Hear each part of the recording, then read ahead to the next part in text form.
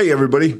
Thanks for being back with us on a Monday as we start a new week in the Gospel of Luke, finishing the 22nd chapter today as we find ourselves in verse 66. Jesus at this point has been arrested. He has been taken into captivity. He has been mistreated.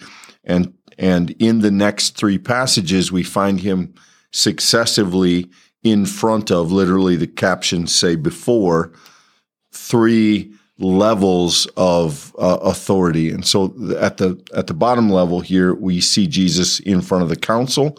That's the story Luke tells us beginning in verse 66, and we'll read that for you now. When the day came, the assembly of the elders of the people, both the chief priests and the scribes, gathered together, and they brought him to their council. They said, "If you are the Messiah, tell us." He replied, "If I tell you, you will not believe, and if I question you, you will not answer. But from now on, the Son of Man will be seated at the right hand of the power of God." All of them asked, "Are you then the Son of God?" He said to them, "You say that I am." Then they said, "What further testimony do we need? We have heard it ourselves from his own lips." So even though Jesus is now in custody, he presents a problem of sorts for the Jewish religious leaders who want to have him executed. They don't have the authority to do this on their own. They can, I suppose they can capture him. That even is a little sketchy. The punishment is probably going to be overlooked. They get some leeway there. But this idea that they have to get Jesus on something. They have to convict him of something. And so they try to lead him into saying something that they can then take on to other authorities. Are you the Messiah? And he said, if I tell you, you won't believe me. If I question you, you won't answer me. In other words, this isn't a discussion. We've seen this repeatedly from Jesus. Jesus knows people's intentions. He knows people's hearts. He's aware of what's happening. Now on, the Son of Man will be seated at the right hand of God, of the power of God. So the idea of fulfillment, the idea of completion. And then they ask him directly, "Are you then the Son of God?" And he says, "Well, you say so." It's sort of tacit agreement. It's not outright agreement, but it is enough, at least as Luke tells the story, that they feel like they can move this case now up the chain. This is presented both as if we're going to be honest, a very false examination. There's no sense in this that there's a real heartfelt desire to ascertain who Jesus is. This is a front, and the answer has already been determined. And we get that through the tone. Jesus literally makes the case that there's not going to be a change. If I question you, you won't answer. And if I tell you, you won't believe. And so what we learn from a text like this is not just the falseness, though, of the scribes and the Pharisees. That's true.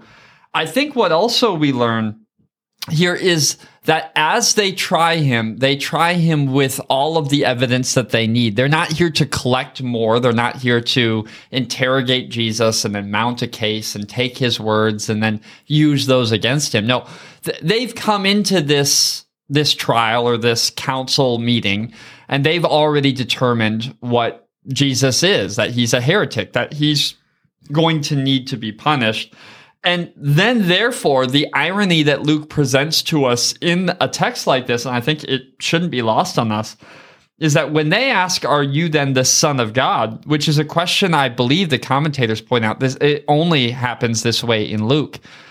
Then Jesus' answer is, "You say that I am." Well, the inherent irony of that, Clint, is the people who have already made up their mind about Jesus, that he is a heretic, that he's worthy of punishment. These are the very people with all of the evidence that they would need to see he actually is the Son of God. I mean, that's the amazing cloud that hangs over this story, is that the evidence used against Jesus is simultaneously the evidence in favor of the truth. And Luke wants us to see that both of those forces are happening simultaneously. Yeah, I think, fair questions are raised about the nature of these stories because they come from people who clearly assign blame to the religious leaders and to some other extent, even Pilate, Herod, that we'll see here down the road. But the Gospels make it clear that this isn't a real inquiry. This is not, they're not seeking truth. They're putting their case together. In their mind, guilt has already been determined, and they now have to fill in the framework of that charge to get the outcome that they seek. And this isn't a genuine search for truth. And Jesus essentially says, I'm not participating in this. This is a charade. This is a sham. I don't need to do this. I am about to take my place at the right hand of God. And this is, I'll be careful with this language, but this is beneath me. This isn't truth. I'm about truth, and this is not about truth. And then they say, well, that's all we need to hear, which, of course, again, I think Luke doesn't tell us that as a compliment to those involved. I think this is very much an accusation. So, Clint, I think an interesting detail that maybe is worth just pointing out in a text like this to give us some context, that I think there is an interplay here in verse 69. From now on, the Son of Man will be seated at the right hand of the power of God. And then we have, moving on to verse 70, are you the Son of God? Son of Man, Son of God. These are interesting title interplays. And Luke has done a lot with teasing out for us how Jesus is the fulfillment of the Messiah, how he not only proclaims, but actually enacts God's coming kingdom into the world. Jesus is a teacher with power, is language that we've already seen in the text. And so here it's striking, Son of Man. This language can be interpreted as having a Messiah a connotation, the idea of the coming one, the one who would be God's chosen one to do God's will in the world. So in some ways, Jesus is making a claim to what could be a lesser up the hierarchical ladder of titles. But then when the question comes, are you the Son of God? I think it goes back to that irony. The religious leaders are looking to hook Jesus on religious heresy, on making a claim to equality with God, to being a relative of God is a theological falsity from their perspective. That's where they're going to get Jesus on the basis of his religious teachings. The irony, of course, as Luke wants us to know, is Jesus is the Son of God. That for him to answer that question is unnecessary. He's already demonstrated it. In fact, he's demonstrated it so well, it's the evidence that they're bringing against him. And it's interesting that Jesus makes a retort and says, you say that I am. And so clearly they took that as an affirmation of the statement, as what follows is we don't need any more testimony. They understood that Jesus was affirming that to be the truth. But the irony being in that, I think, once again, that Jesus doesn't attribute those words to himself, but rather says it's in your own affirmation that we can see that that's true. So there's some tricky debate and I think rhetoric things happening here that do point to some of the ironies of what is known versus what's not known, Jesus's actual position versus the position that the religious leaders think that he has. But I mean, ultimately, that's reading deeper into the text. At its core, there's a group of people who have a predetermined decision about what they're going to do with this dangerous teacher. And now that they've got him to say enough of the right words, they just plan on proceeding and using that against him. I think that Luke does two things here that are interesting. The first is, as you read this story and the one that comes after it, Luke, and it has to be intentional, he uses essentially all of the titles and phrases that you could think of. If you're the Messiah, if the Son of Man, are you the Son of God? And then later on in the Pilate discussion, you have, are you the Messiah? Are you a king? Are you the King of the Jews? So all of these questions, all of these titles that point to Jesus' identity and the mystery of his identity, at least in the story, not so much to the reader, of course, but in the story, this is all there. And then the other set of question marks that hang over these stories, what is Jesus' role here? He is silent before his accusers. He doesn't engage. He doesn't defend himself. Is he under their authority? Is he not under their authority? And of course, the reader has the backstory of all this. We understand all of that. But Luke weaves these themes, these questions together really well in the story that begins today and continues through really up into the crucifixion about halfway through the next chapter. But I think Luke brings these ideas together in a really powerful way. And so if you work your way through these texts carefully, I think they are designed to present you with all of the questions you would need to answer to come out of this as believer. I think that Luke structures this incredibly well so that not only is he telling a story, he's writing a catechism. He's asking the reader,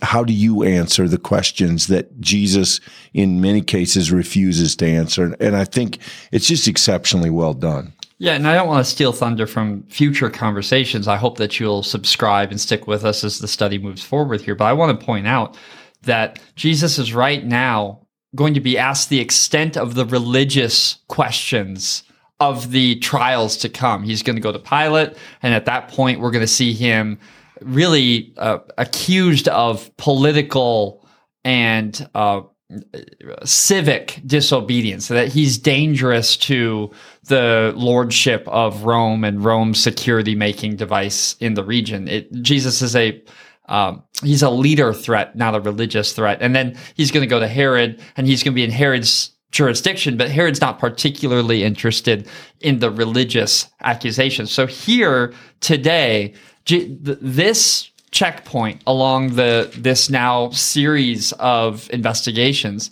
is on his claim of religious divine sonship. It's about what exactly do you claim to be? The characters that come later are going to try him in other areas, because the point of fact is, Clint, this alone isn't enough to kill Jesus. That this is not going to be received well by Pilate. He's going to think that you're crazy if you think that you're the Son of God, but that's not a threat to the Roman Empire. That's not going to hit the bar of execution. So there's going to need to be more steps along the way, but this is the one that we see Luke making it very clear to us. The first step is Jesus' own people, the height of that religious expression, they're going to find him a religious heretic. That's step one. And then we're going to see how it's going to ratchet up as it goes along to the people who have increasing levels of power to do harm to Jesus. Yeah. I think we can save this for those conversations. But Luke, in some ways, gives us the most elaborate or the most complete, the most interesting perhaps set of stories about the occasion of Jesus' trials. It moves locations several times. It moves characters. It gets kicked up and down. What Luke does with this, and maybe we have some sense of why that is, but what Luke does with this sort of courtroom narrative or judgment narrative is really interesting, and we'll do our best to unpack that as we go through it. I don't want to go too deeply into this because I think it'll unpack more naturally as we go along. I just want to point out to the irony of your statement, the courtroom narrative. Let's just be very clear about what we're beginning here today in the study of this week. Is humans trying God. That this is a courtroom of the broken, fallen, sinful humanity taking possession of God's perfect Son, and now at various levels trying that Son against imperfect standards. And what Luke, I think, does so well is Luke in the narrative shows us that Jesus is both aware of what's happening. Jesus names that irony. Jesus is also not fussed by it. He's not particularly put off. He has come to do a job. And that job we saw stretches, the roots of it go all the way back to the Last Supper and then into the garden where he prayed that fateful prayer, thy will be done. And now, as God's will is moving forward, Jesus has resolve and strength, and he faces that head on. And that's going to be all the way through the end of his life. And I think Luke tells it in such a way, Clint, that we not only see the drama of the location, the drama of the characters, but we see it in the center of who Jesus is. And the irony, no matter how much the things around Jesus change, he doesn't change. He remains constant throughout. And I think that has something to teach not only the earliest disciples, who themselves often found themselves in the courtroom or who found themselves in position of giving up their lives for their faith. And in those positions, a text like this shows us an exemplar, shows us a one who has gone before us, the one who shows us what it's like to stand in the face of that difficulty and to be resolved and to trust in God and God's ability. And we're going to see that fleshed out as we go. But the seeds of it are already growing in a text like this that's moving so quickly now. We see it present and it's worth naming. I mean, the great irony that hangs over the text is they all ask the right questions. Are you the Son of God? Are you the Messiah? Are you the King of the Jews? Who are you? What have you done? What does he deserve? Why is he under trial? Those are all the right questions, and they get all the wrong answers. And you know that's part of the tragedy and part of the I think the profound nature of the stories. But they're asking the right things, but they're getting the wrong conclusions. This story only speeds up as we go along, and hope you'll join us tomorrow for the continuation of our study this week. We will be off on Wednesday. We'll say more about that tomorrow, but we will be back tomorrow for our study at normal time. Hope you will like this video. If you've stumbled upon it anytime, it helps others find it in their own study, and it sort of lifts it up so it's easier to find. And then, of course, subscribe if you want to stick around for more studies like this. We do them every week, 4 times a week at 2 o'clock Central. We would love to see you tomorrow. Until then, be blessed. Have a great day.